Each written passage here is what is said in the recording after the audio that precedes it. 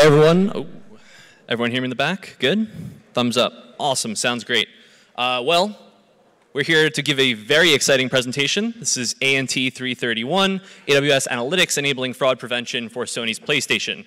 If this is what you were expecting, congratulations, you're in the right room. If not, well, stay a while. We've got some exciting stuff to share.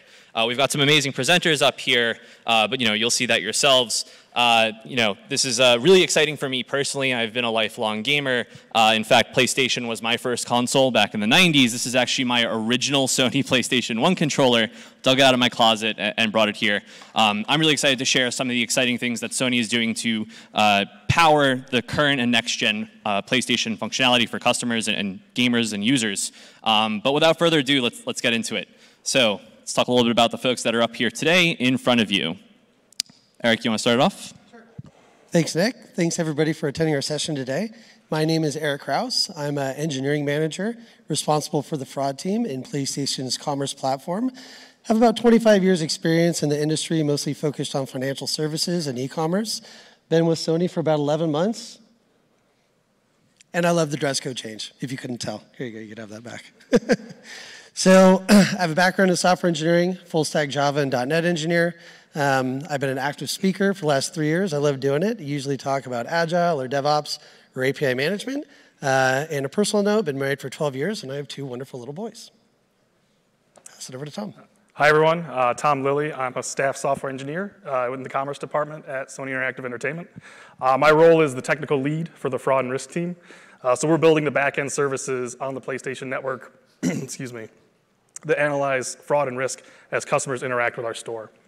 I have over 10 years of software development experience, 3 of which is with SIE. And I'm actually fairly new to AWS. I was in your seat 2 years ago in my first reInvent in 2017. Now I'm up here sharing our story, so really cool, really excited to be here. Awesome, and then there's me. My name's Nick Walsh, and I am a technical evangelist at Amazon Web Services. Essentially, my job is really amazing. I get to be a developer that works on developer tools and help developers like you leverage the awesome services that we're going to talk about today and how to build complex applications like the Eve platform that we'll get into in just a bit. I work primarily in AI and machine learning and anything that touches video games, but when it really boils down to it, I love working with anything that involves using data to solve novel problems. I have a bit of an unconventional background. I've done everything from building systems and writing software to help diagnose apathy and depression for clinical neurology patients to designing shark species identification systems to help curb illegal fin trafficking. Now I help you write code for the cloud.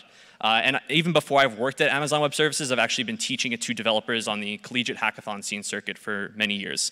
But this is actually my first reInvent in person, and I followed along closely as a customer in prior years, so very excited to be here. A little bit more about Sony. Great. Thanks, Nick. So in case any of you guys haven't heard of us before, we're Sony Interactive Entertainment. We're a wholly owned subsidiary of Sony Corporation, and our main headquarters is in San Mateo, California. We're recognized as a global leader for entertainment, delivering digital goods for the PlayStation brand. Our first product, PlayStation 1, was delivered in 1994 in Japan, and we are responsible for the family of PlayStation products. So that includes PlayStation 4, PlayStation VR, PlayStation Store, and the PS Now. So whenever anybody talks to me, they say, man, you work for PlayStation, you must make video games. Well, we also do that as well. We're responsible and we oversee Worldwide Studios. Worldwide Studios is responsible for developing exclusive content for the PlayStation. And you might know some of our games such as Gran Turismo, God of War, or Horizon Zero Dawn that we're very, very proud of. So now that's been a little bit about us. Let's go into the agenda and what we're going to talk about today. We want to deliver a very exciting story today, talking about what my team does, the technology that we've been able to leverage on AWS, and what the results are, and maybe some lessons learned. So we're going to start with an overview of the initiative. Then we're going to go through an overview of technology. Nick's going to talk a little bit about the managed services that we use, and Tom's going to talk about how we actually incorporated them within our product. We're going to go through a review of the results. We're going to talk about lessons learned, because obviously nothing ever goes perfectly, and we'd love to share that with you. And then we'll go in with some Q&A. We should have about 10 minutes right at the end, but if you need to talk to us afterwards, we'll be across the hall. So an overview of the initiative. What does my team do for commerce engineering? Well, our job is to protect customers on the PlayStation Store. The vision is that we want to be able to enable a world-class system where customers can enjoy, play, and stay, and transact in commerce and feel safe about it. Our job is to protect the brand name as well as protect revenue against fraudulent and people that would try to exploit us. Our mission is to do this by employing a real-time data analytics tool that can proactively identify and stop bad actors in real time. So how do we do this? We created EVE, or Event Verification for Enterprise. And what this is actually a fraud risk decision for user-initiated transactions. And what it really is, it's an event interceptor. So at key points of your journey through PlayStation Network on the PlayStation Store, we identify certain transactions, and we provide real-time risk decisioning for it. So now you know what my team does, but what are some of the goals that we have for PlayStation Network? So first, we want to be able to provide a real-time 360-degree view of fraud and risk on the platform. Again, protecting your experience and letting you do the things that you want to do. The reason that we do it internally is we want to be able to have granular control of our destiny. We want to be able to turn the knobs when needed to be able to stop bad actors. This, in turn, would create a world-class customer experience that, again, is one of our main goals and objectives. Now, with centralized risk management, what we're able to do is have the ability to proactively deal with these bad actors at time when they're actually creating that nefarious deed. And lastly, why we're here to what we're talking about, it gives us the ability to plug and play with leading class technology, these AWS managed services.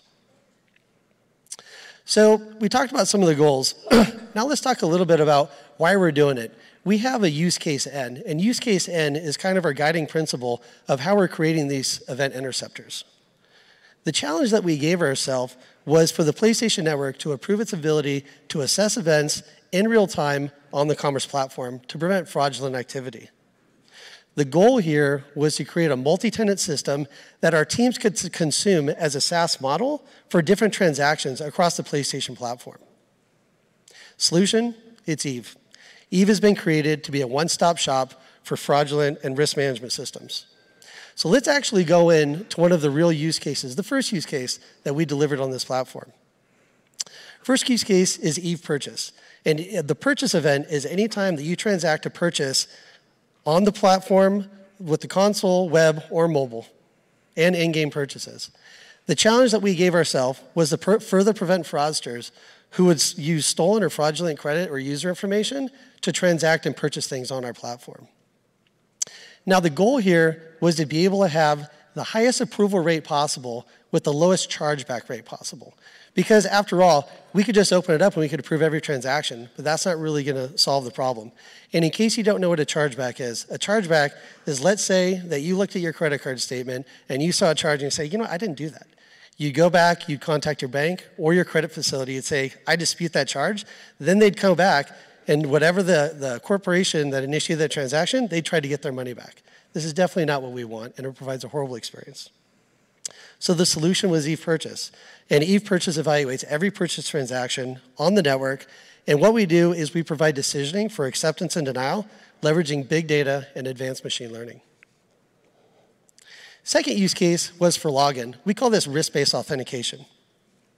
The challenge to us was to further prevent fraudsters who would use stolen account information and perform an account takeover, actually stealing your account and taking over possibly your payment instruments or your digital entitlements. The goal was to protect the network from users that wanted to commit malicious intent. Solution to this was EVE Login.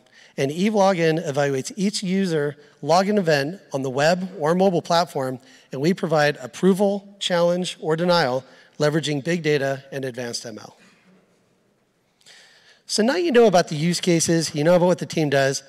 Why are we here? Why did we leverage AWS Advanced Technologies? Well, let me tell you. So first, what we're very proud of, SIE successfully migrated most of their core services over to AWS in 2018. This was perfectly in line with the project timeline for EVE Purchase as we were going through this, and we said, you know what, why don't we let this be a born on the cloud initiative? We did this because this allowed us to leverage managed service resources so we could focus more on the business use cases than having to stand up infrastructure and use the classical style. This allowed us to see an opportunity to accelerate our timeline and deliver faster to market, delivering ahead of schedule. So now I'm going to pass this over to Nick, and he's going to talk a little bit more about AWS Managed Service benefits. Great, thank you for that. So we're going to go in a bit of a deeper dive here on the different AWS services and the managed service offerings that enable Sony to build the Eve platform. And then later on, I'll be handing it back off so that we can actually see that in action, so that we can break down the building blocks one at a time. First, when we're talking about the AWS managed services, we need to understand the benefits that they were designed in a purpose-built fashion to solve, and how that relates to Sony's use case here. The first component is scalability. So when we're thinking about an application and the underlying services that power it, we need that to be able to scale up or down dependent on demand, or let's say utilization when it comes to compute, or storage when it comes to our databases, and so on. When we're thinking about scalability and true scalability, we don't want to have to think about the underlying arbitrary distinctions and building blocks with respect to amount of storage space on a given database instance, because what this means is that the folks over here at Sony and the customers are going to have to continuously retune and retweak their applications to fit and optimally operate on that underlying infrastructure. When we think about this in a horizontally scalable fashion, instead what we do is we flip the script a bit. We want our services to be able to, or our applications to run in a lean way that is efficient from a unit economics of the given operation, and then we can essentially, using AWS Managed Services, scale out to as large of a size that we need at any given moment. And this makes the operations of scaling out a lot easier, and it means that you're often paying much more directly for the value you're receiving. Next, we want this to be able to be maintainable. So when we are thinking about how customers can deliver value to their end users, we understand that there's a lot of operations that we like to call undifferentiated heavy lifting. What this means is it's some sort of work or labor that your engineers need to do in order to keep your application live, secure, performant, scalable. Oftentimes, these are things that are not unique to your business problem. And so with the AWS Managed Services, you abstract this away for us to be able to worry about, so that we can be really good at running data centers and helping to scale your application, and you can worry about writing the application that delivers joy to your customers.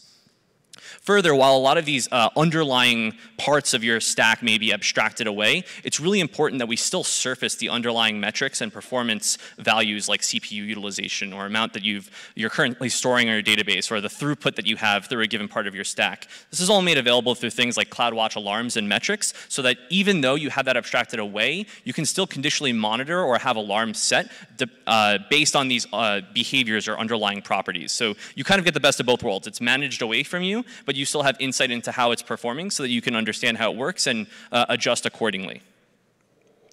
Now, one step deeper beyond the layer of having a managed service, we have serverless architecture principles and core values.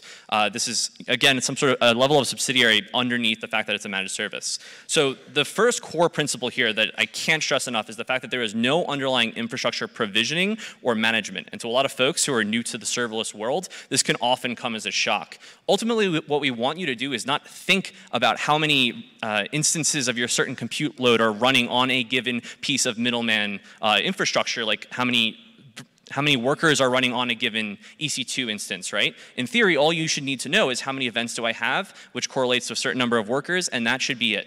We'll see that this parallel draws extending beyond compute and goes to the database world, the data ingestion, and ultimately ETL as well. It's extremely powerful. Next, we want you to pay for value. In the process of removing that middleman architecture, or that middleman sort of infrastructure, what this means is instead of enabling you to rent space on a rack somewhere for a virtual server, or renting a certain instance that houses a database that's hosted on it, instead we want you to pay for value, not clock time that you then have to figure out and worry about optimizing and using. What this means is that in an instance for an event-driven compute scenario, when an event happens, spin up a function, execute that code, and then tear it down. And you only get charged for the execution of that individual function. This again extends to databases and storage and lots of other given scenarios. But again, we're moving away from this renting time on a wall, and instead you paying directly for value that your end users are hopefully receiving. Next, the ability to have this automatically scale due to the fact that we're breaking it down to more primitive building blocks is extremely tantamount. Again, when we think about unit economics, we think about things like in terms of, I have one table, I shouldn't need to think about how many instances I shard my tables across, right? You should have a table, and if in a serverless world, it should scale out. You shouldn't have to manage things like connection pooling. Next, what this all allows us to do is to have consistent small building blocks that we can more easily string together, and this is valuable for a few reasons. First is going to be feature velocity. If you narrow the scope of each individual function within your organization or within your application, it becomes much easier to start iteratively and modularly adding new components to this system. And what that further enables is that you actually reduce the scope and the complexity and essentially the blast radius of your application. Now, instead of having a monolith that you need to perform operation on anytime something's not behaving as you expect, instead you have this modular component system that allows out of the box with things like CloudWatch metrics, the insight and observability to enable you to actually understand what's going on. And if something does break, it again completely reduces the blast radius of that given error. Okay, so we've talked about managed services, talked a little bit about serverless. Let's get into the individual classes of applications and AWS services and what those enable. So first we have data storage. There's lots of different ways and manners in which you will store your data, but S3 is an extremely common one. S3 is a highly durable object store, so imagine files of any size. And it has 11 nines of durability. That means your data, if you put it into S3, is extremely likely to not be corrupted or disappear at any point in the near future. Again, 11 nines of durability. This enables you to put or access your data anywhere, and there are lots of cross-region functionalities like replication that are extremely valuable if you have data sets that need to be available on a global scale. With a company like Sony, this is extremely valuable, right? Let's say you have your PlayStation Network account in the United States, and then maybe you go to another region. You shouldn't be completely forbidden from logging in just because the data on the technical side wasn't able to be available there, right? Something like S3 enables you to use one tool and then have that very easily populated on a global scale. Next, we have DynamoDB. This is going to be one of the key data stores of choice with respect to databases here. It is a key value NoSQL database with single-digit millisecond queries for some of the most popular ones. And I think the most important point here with respect to DynamoDB, it is a managed service that is completely serverless, and you don't manage any of your connection pooling, and it has automatic scaling. And what I mean by automatic scaling is that you don't actually have to think about, what is my current, at any one point in time, number of instances that DynamoDB is being powered by? What is my read throughput? What is my write throughput? How do I scale each of those? You don't worry about any of that. It has extremely high throughput, and if you don't believe me when I just say that, believe me when I say that we actually at Amazon Retail use DynamoDB extensively. We use it to power Prime Day. And over 48 hours, DynamoDB's public API, the same one that all of you as customers vend, served 7.1 trillion requests over 48 hours from our Amazon retail side at a peak throughput of around 45 million requests per second. Again, that was without a hiccup on our side internally, but also for customers. We're using the publicly available option there. It still did not cause a hiccup for any of our customers. So when I say scale, when it comes to DynamoDB, I really mean it. Okay, next up, we have our data stored. While we have compute, we need to perform some pre-processing on our data, or we need to be able to move it around from one place to another, right? So the first service we want to talk about here is AWS Lambda.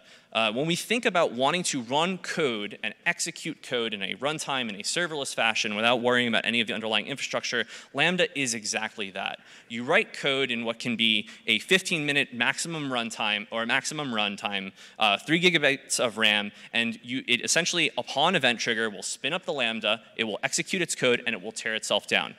Unlimited concurrency, no need to manage the underlying scaling, and again, in the AWS ecosystem, we have really natural synergies with respect to these event triggers and then it auto-scaling down. So for example, I just mentioned S3. This is an object storage.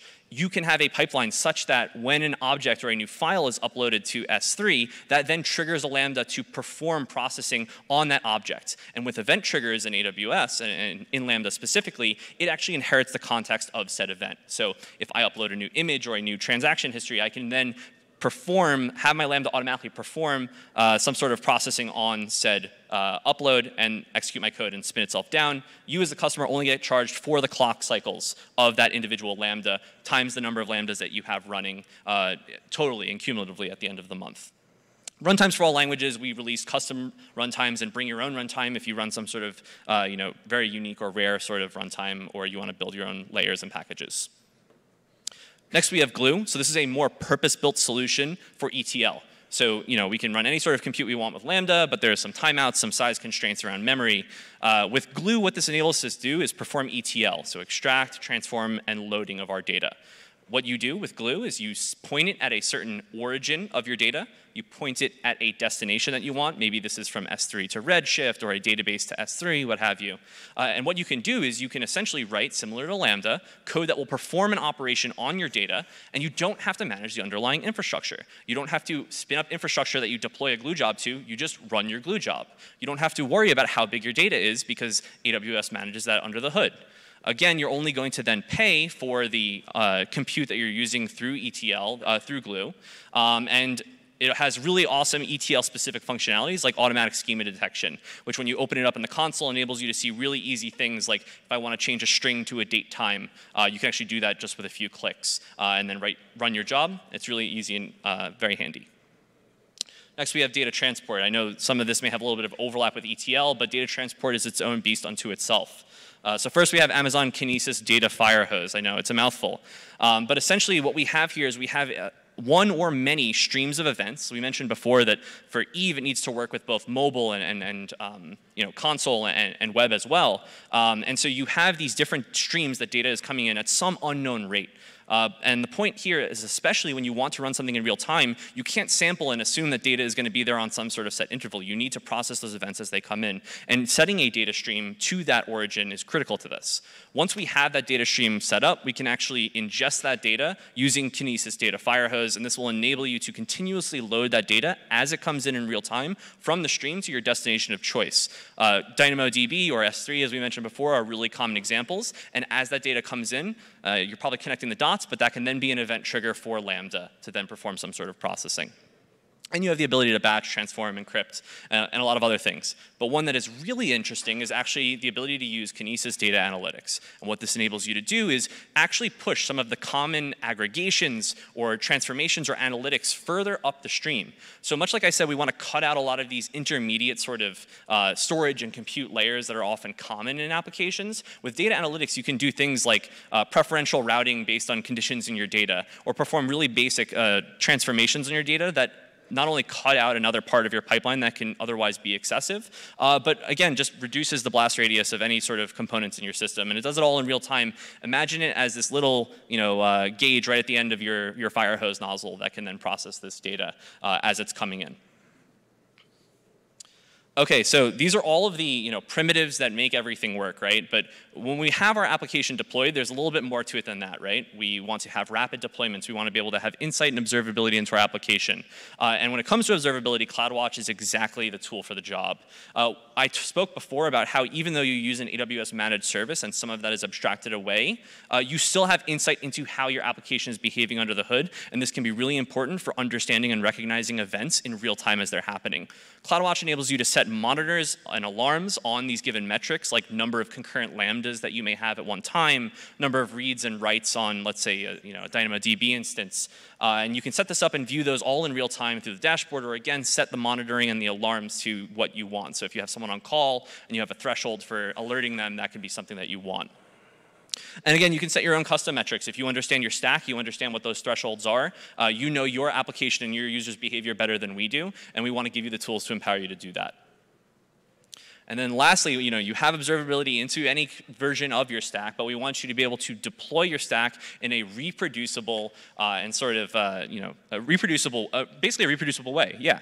And AWS CloudFormation is going to enable you to do that. So you might have heard infrastructure as code, IAC as an acronym in the past. Essentially, this enables you to define a configuration file in either YAML or JSON, and this is going to essentially be a proverbial diagram of your entire application stack that will enable you to redeploy this either in another region or make slight changes to this instead of having to manually go through your console or using the AWS CLI to be able to do this going forward. Essentially, your deployment can be one atomic action where you deploy your stack entirely at one time, and if certain components fail, you can have logic around that such that if it fails, the entire stack fails, so that you don't have some sort of false positive around the deployment of your stack.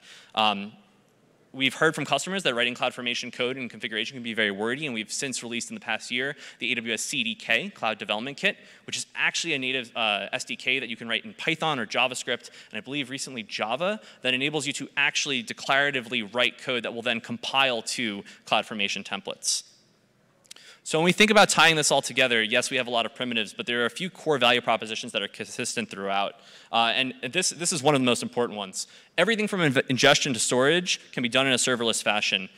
Further, any single time you have a pipeline, it makes me think of two things. First, if you have a pipeline, your pipeline does not deliver business value to you or to your users unless it works from end to end. If there's any single part of that pipeline that doesn't work, it doesn't matter. It doesn't matter how performant one part of your application is. If another part is down, it won't work. Second, you're only as strong as your weakest link. So you can go serverless or you can go managed services for some parts of your pipeline, but ultimately your bottleneck is going to be whatever the lowest amount of bandwidth or throughput is throughout your entire application stack. With AWS services and the managed service and the serverless ones we've spoken about today, you'll see at the end of this talk how each of them, there's no bottleneck essentially in sight when it comes to thinking about the ability to scale out and have availability and durability of our data. By separating all of these different tasks and functionalities of our application in the Eve system amongst all of these different purpose-built tools, it enables us to basically pair the right tool for the right job. And this is really one of the most important things when it comes to developing and using AWS services in production. The biggest take-home values of when you properly pair a workload to a tool is that you're going to reduce the cost, you're going to be able to launch features more quickly, and you're going to be able to optimize in the world that you live in the world where you design features for your users and don't have to worry about the underlying messy things like running a data center and running these managed services. We like to take that on, but without further ado, I'd like to pass it on to Sony to talk a little bit more about what this system looks like in real time. Thanks, Nick. Hi, everyone. So Eric mentioned how the system we were trying to build, and Nick introduced some AWS managed services to you. Now I'm going to tell you how we put this all together to build a system for real-time data analytics. All right, machine learning. I have everyone's attention now? Sorry, now that I have your attention, I'm not going to be talking much about machine learning today, I apologize. We do use machine learning, don't get me wrong, but machine learning is only as good as the data you provide your models. So if you have a machine learning model with only one parameter, it's not going to be able to make a very informed decision. And that's what I want to talk about today is the type of data and data analytics that we provided in our system to make really informed decisions. So the data we landed on is this concept of an aggregation. So where we wanted to aggregate data on our platform over time. This is the most powerful indicator for risk because it's based on contextual data on our platform. So our real-time data analytics system provides a set of aggregated data for our events on our platform. Some examples of this, so how many different IP addresses have I seen for an account in the last 7 days? Or how many times has a device tried to buy something in the last hour? So the system we built on AWS provides these types of data analytics to our machine learning models in real time. So before I go into the actual system, I wanted to level set with where our heads were at coming into this, building this system. So our key system requirements, right? First of all, speed, right? I want my bunny suit and I want it now. I joke about this, but customer interaction for us is very important. We take it very seriously. We want to reduce friction as much as possible for our good customers. Scale, very important. So Eric talked about this elusive use case N that we chase. So we wanted to be able to build this system for any event on our platform. And SIE has unique traffic patterns when certain games release certain events that really drive traffic in a unique way to our platform. We want to be able to handle that. And last but not least, resilience, fault tolerance. So we wanted to be able to be fault tolerant from both a machine perspective and a human perspective. They wanted to let me write code. And as my QA engineer, Adrian, tells me, I do tend to write the occasional bug. So we want to make sure that we're protected from that as well. So where did we land on? We landed on an architecture called the Lambda architecture. Not to be confused with AWS Lambda. We'll get there, I promise. But the Lambda architecture is a best practice for data processing. And what it does is it combines batch processing to create accurate and consistent views of your data, while also providing a streaming portion to provide data more quickly to your system. So this is a very, very high-level view of a Lambda architecture. You can see data streaming into multiple different layers in the system, both a batch and a speed layer. So the batch layer, the entry point is this concept of a master data set. And this is a mutable append-only log of the raw events we've seen on our platform. Those are then computed into batch views, but that takes time. So while that's happening, we supplement that with real-time stream processing into real-time views. And then you can combine those two views together to provide that higher level analytics question and the answer to that question. So why did we land on the Lambda architecture? So first is complexity isolation. incremental updates to data is very complex, so we push that complexity into a layer that is temporal. So once the data persists into the batch views, we actually no longer need the data that is provided by the real-time stream processing. And with that, we actually get eventual accuracy. So while the speed layer's focus is on availability of the data, if there is ever a problem in those incremental computations, we're able to supplement that data with our batch views once they're computed, and we disregard the data from our speed layers. And fault tolerance, right? So Tom gets his hands on the code. So that master data set is really important. If we ever make a mistake in our batch computations, we're able to go back to our master data set and recompute all of our views and store them into the batch view. And if there's a problem in the speed layer, those results are temporary anyways, so they'll go away once we've reverted the problem. So what does this actually look like? Let's put it all together. I know this is a very busy slide, but this is an Eve system running on AWS. There's machine learning there. I told you we used it. It's there. But most importantly, I think is the entry point to our system is a microservice, a REST API. I want to screen an event for risk. That is an orchestration layer. It is gathering the data, interacting with the machine learning models, and providing the decision back up to the calling system. So it reaches out to another microservice running on another set of EC2s, and that is responsible for querying the data across both of our batch views and our speed views and providing that aggregated data back up to the orchestration layer. So once that's all done, the orchestration has got the aggregations, went to the models, got a decision, and provided it upstream.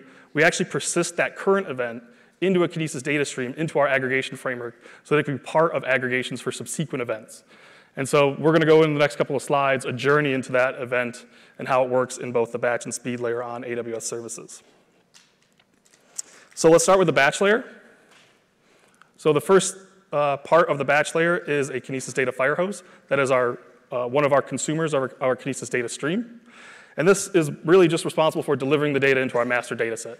But it does provide one key piece of functionality for us. We're able to convert our raw JSON data into a Parquet format, so it's optimized for our ETL processing. Amazon S3 is our master data set. As Nick mentioned, it's got a lot of nines, so that was really important to us in terms of durability. So once the data is persisted into S3, in comes Glue. So Glue is our ETL framework. We run hourly and daily Glue Spark jobs that are responsible for providing these calculations on top of the raw data and persisting that data into our batch view.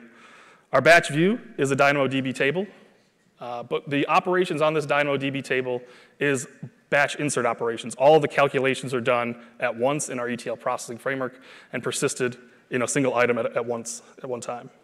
So that takes time, right? So the batch Glue jobs are running hourly and daily, so we need to supplement the data in the meantime, and that's where our speed layer comes into play.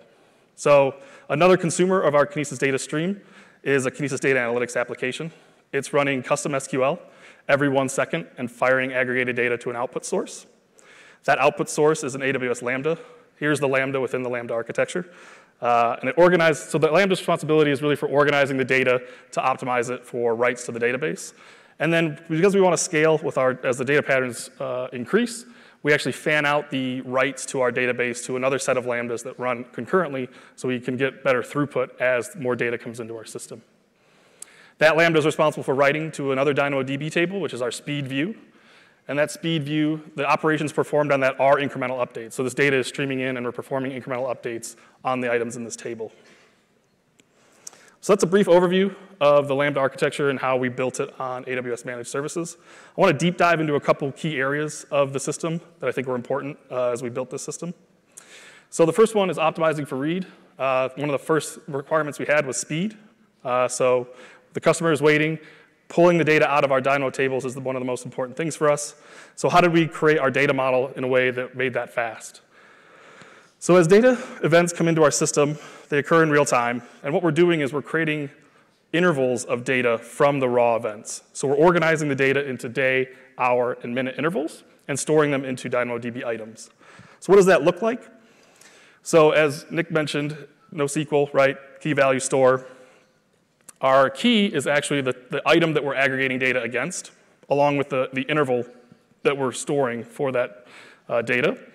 And then the sort key of our Dynamo table is the actual number representation of the time bucket that item represents. So some examples here, that account for that hour, all of the aggregated data is stored in one Dynamo item for that account in that item. Similarly for the IP address, every aggregated data piece for that IP in that minute is stored in one Dynamo item. So why is that fast? So I want to walk you through an example of why that matters and why that's important. So let's break down a simple aggregation. How many times this account attempted to buy something in the last 30 days? So what we do is we go after our minute time intervals, both today and 30 days ago. And for our minutes, we're actually going to our speed views and our batch views. And if data exists in our batch views, we can discard the data that we've retrieved from our speed layer. We get hours, both 30 days ago and today, and days in between. So we run all of these queries in parallel for optimizations and speed as well. And every single query is capped at the total number of possible items it might need to retrieve. So at most, we're retrieving 60 minutes, 23 hours, and 29 days. And this scales for any type of aggregation time length that we want to calculate. We can do month buckets for year intervals. We can do 5-year aggregations and have year Dynamo items and consistently cap the number of items we need to pull from our database. And we've seen really good performance out of this data model. So now that we're fast in real time, we also wanted to be fast in developing and deploying the system to other events on our platform. So again, back to this use case N idea, extensibility was really important when we came to build this system. So what we did is instead of trying to build to aggregations, we built to the concept of an aggregation. So again, we have another example here of what an aggregation is. We can break down every single aggregation into a repeatable structure. So it's an operation on a key and a value for an event over some time period. So once you have this concept, you can write your software to this model and not have to know about the underlying aggregations that you're actually building and providing to the system. So what does this look like? So our services all pull configuration, and they have no knowledge of the actual aggregations that they're running. So we store all of our aggregations in a configuration store, and as I mentioned, we have a microservice that's responsible for interacting with our DynamoDB tables. It pulls at runtime the aggregations that it needs to process from this configuration store and translates that into queries. Our glue jobs pull that same configuration to understand what columns to pull from S3 and what items to write into our batch views. And while for Kinesis Analytics, well, you can't pull configuration at runtime because it's just running SQL, we were able to run our configuration through a templating engine to generate the SQL so that we're all working off the same source of truth for the aggregations that are required for an event. And this has been really cool for us for a number of reasons. We can add and remove aggregations for any event with no code changes. We can onboard new events with no new software. And when we do add features to our aggregation framework, it actually is available for any event on our platform. All right, more buzzwords, big data, right? So I joke, but the PlayStation Network does see millions of transactions a day. And one of the aggregations that we wanted to provide is this idea of number of unique items I've seen over a time period. And for that, you have to store sets. And for these large time intervals, these set sizes can grow to a massive size and actually exceed the limits of DynamoDB. So a DynamoDB item, the max limit you can have for an item is 400 kilobytes. And that's not that much considering if you have 5,000 unique items in a set. So what we decided to do is introduce an approximation algorithm called HyperLogLog+. It's an open source algorithm. And that allows us to represent unique items in a set in a data structure using a hashing algorithm. And so we see really good performance and really good accuracy for really low set sizes. So for small sets, HyperLogLog+ is 100% accurate. And as you grow to really large sets, you still maintain that level of accuracy that we need for risk analysis, but maintaining a size limitation that is acceptable for us to provide the feature. So you can see here, a very large set can get only up to about 20 kilobytes. And that has a lot of really good things for us. So we can get less writing, less reading, so our capacity is lower and our cost is lower. And also, at query time, we're pulling less data out of our database, so the actual performance of the querying is faster. So that's some of the highlights that I wanted to cover. I'm going to pass it back to Eric now, and he's going to talk about whether it worked or not. Great, thanks a lot, Tom. So as I said, we went through our story. Nick and Tom were able to do a good job talking to us about the managed services and how we were able to leverage them. Thank you. And I'm going to go through what I love is what actually happened at the end. Were we successful? So use case 1, purchase. It was an overwhelming success. And we're going to dive a little bit deep into that. So first of all, what we're able to do is increase our approval rate by a shocking whopping 3%. Now you're going to say, okay, big deal, 3%, whatever. Well, times it by millions of transactions a day over the whole world, it's a pretty big deal, and it was a pretty big success. As stated, our goal was to increase approval rate and keeping chargeback rate flat. We were able to successfully do that. We were also able to reduce our latency from the current provider which we had, which took about 2 seconds to assess fraud and risk, down to under 200 milliseconds, which is a pretty amazing feat. We were also able to improve our risk decline and accuracy. What this means is we reduce false positives, allowing more good customers to buy the things that they wanted when they wanted to buy it, which is creating that world-class experience. So to dive a little bit deeper into our results, Eve Purchase went live in the middle of January 2019 and had some pretty noticeable results. So we're going to look at some charts, a little bit busy. I got a couple points I'm going to highlight. So first, what we did, you'll notice December 2018, we loosened all the rules a little bit for holiday traffic because we wanted to let more people through. What you're going to notice what we did right here as well is we have Eve Purchase running Shadow in the background so we could understand how the system was working because we never just released something right at time without looking to see how it's going to perform. Then you'll see we released Eve Purchase mid-Jan 2019, and you'll notice from then we had a noticeable increase, around 2.5%, up to around 3%. Then as the year went on, we introduced additional features, we tuned the system, we were able to keep it at least at the same, if not a little bit better, than when we initially released it. Now let's take a look at the risk decline and accuracy chart. This again is reducing false positives. We installed Eve Purchase mid-Jan, and you notice from then we had a significant decline in false positives, again allowing more good people to buy the things that they want. And then throughout the year, we were able to further reduce it and provide that overwhelmingly world-class experience. Second use case is Eve Login, or what we also call risk-based authentication. We released it in August of this year, and so far, we're definitely bringing the fight. We have been able to proactively warn customers of suspicious activity through email, which was our first release. And out of the warning emails, we got about a 20% response rate. And if anybody knows by doing email campaigns, that's pretty good response. Most people don't look at their emails at all. And what we mean is they actually went in and changed their passwords to prevent their accounts from actually being taken over. Out of that, potentially about 15,000 customers have been proactively warned and have possibly stopped an account takeover since August. So since this release, these slides were put together around September, we've done our second release. And what this does is actually provide a challenge. Now, it's important to note that PlayStation Network has always provided two-step verification, but before this, it was an opt-in process.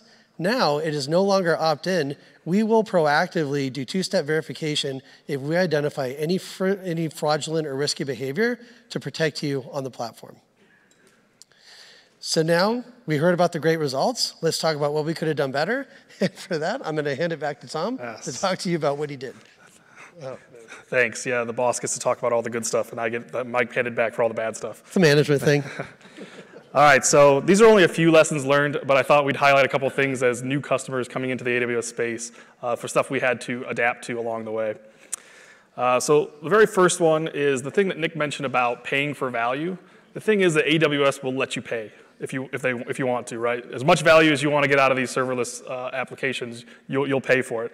So we struggle with this idea of how accurate does our risk assessment and aggregations need to be, and how small should our bucket sizes be for the items that we're storing in DynamoDB. We could have went with smaller granularity, but that would have exploded the number of items that we had to store and explode our costs. And so working with our business counterparts, we were able to come up with a cost-effective solution that still maintained the level of accuracy that we required to do the risk assessments on our platform. The second was this idea of infrastructure as code. It's great. We wanted repeatable infrastructure. We wanted to deploy infrastructure consistently. But what we found is that AWS CloudFormation tends to not support all of the things you need to be completely hands-off for deploying your infrastructure. So things like when you actually deploy a Kinesis Data Analytics application, it's not actually running. So you have to deploy something to make it run. And so what we did is we built custom Lambdas into our deployment pipelines, but we had to build that development into our project plan to be able to support that. Actually, to jump in there, and again, this was in September. Just a few weeks ago, we released custom resources for AWS CloudFormation. So not only can you actually build your own custom resources for AWS services that we don't have official first-party support for, but you can actually define your own custom resources, in a completely custom manner. So you wrote Lambdas to do that, but going forward now, you can keep your entire stack directly within CloudFormation. That's great, yeah. Exciting stuff, even during this week, you know, launching more things. And that's why we're here too. We love to hear all the cool stuff that is going to make our lives easier. So maybe that won't be a lesson learned for new people coming into this. And security, obviously very important. This is something we bake in from the very beginning. This is sensitive platform data, but we really scrutinize over making sure everything is encrypted, both in transit and in rest. And our identity access management policies scrutinized over to make sure we're providing the least access possible so that only the things that needed to see this data. Like I said, there's plenty more lessons learned. Happy to talk further in person if anybody wants to go in depth more about what some of the other challenges that we faced.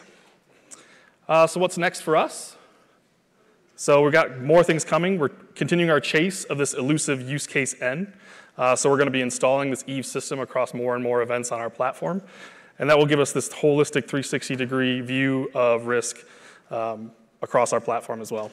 And we're here at re:Invent. We're exploring all the new technologies and probably blowing up our sprint planning once we hear all the new announcements that come up this week. It gives Eric a couple more gray hairs, but it's Can't really wait exciting. to tell the business and product. They're just going to love you for that one. We should really plan for re:Invent in our sprint planning, to be honest. And we're growing our teams. So we have a great team right now, don't get me wrong. We built a really cool system, but as we grow and want to add more and more functionality, we're growing our teams in both the Bay Area and Southern California. So really thankful for everyone to sit and learn about our story here, and I think we're going to open it up for questions now. Yeah, so thank you for that. We'll hold applause till the end, but we actually have a few minutes, about 10 minutes for Q&A. If you're interested in asking questions, we have 2 stand-up mics in the aisles. Please line up in an orderly fashion. If you have questions that you want to ask directly or more privately, we'll actually be hanging out in the hall directly after this talk. So yeah, feel free. We've got one question over there on the left.